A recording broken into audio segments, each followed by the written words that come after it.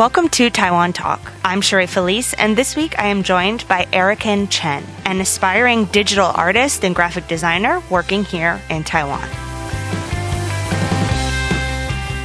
Hi, Erikin. How are you? I'm fine, thank you. That's a very interesting name. I've never heard of the name Erikin. I love it. How did you come up with that? Actually, it comes from my uncle, because I used to call Daniel, and I think it's too common, so I asked my uncle to think the new one, so he figured it out. Interesting. It's beautiful.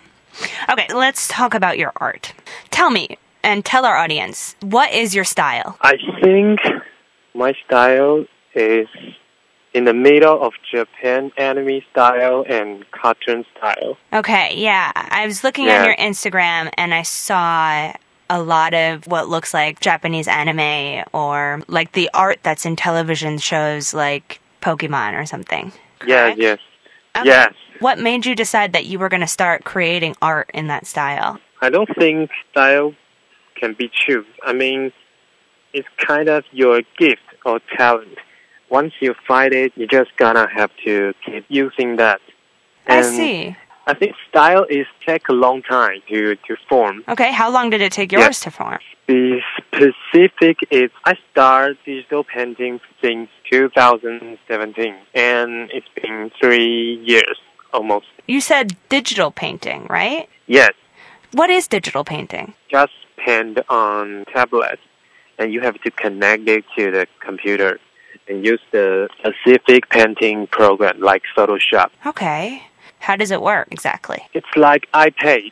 You have screen on it, and you can just paint it on like doing traditional art, like watercolor. But the computer program have the different brushes. Okay. So you can create, anything you want. So you said you started doing this in 2017, correct? Yes. But how long have you been creative? How long have you been doing art? I've been doing art since I was a child. But I mean, if it comes to the very serious, it's 2017 when I finally decided to buy my Wacom tablet and trying to make living by art. So I think it's 3 years for taking art serious. Okay, and when you say serious, has this become your full-time job? For now, it's not really the full-time job. I have some part-time job to support my art. So, what other job do you do? More like graphic design. Oh, okay.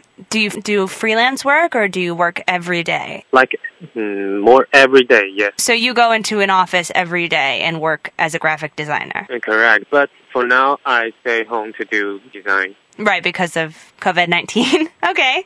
So tell me, what artists inspire you? What artist? His name is Rostro. I don't know if you heard it before. Ross, how do you spell it? Rossdraw. Rossdraw. Rossdraw.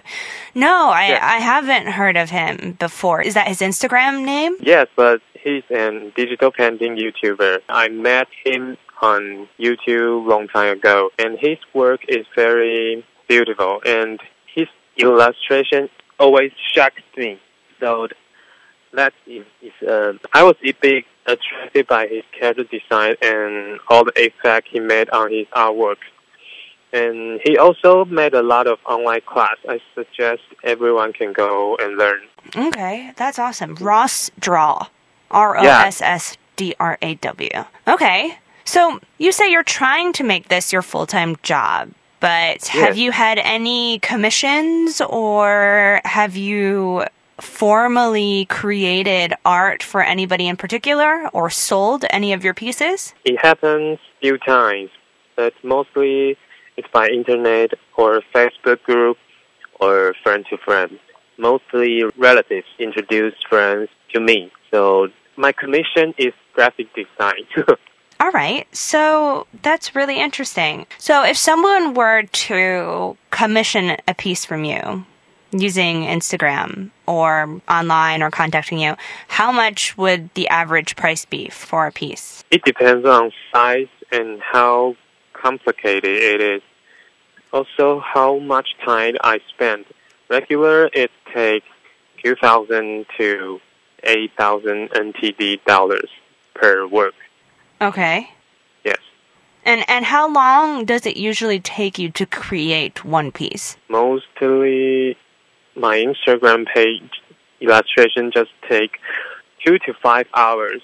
But if my client wants to make it more beautiful, I have to take 2 to 3 days. I see. Okay. Yes.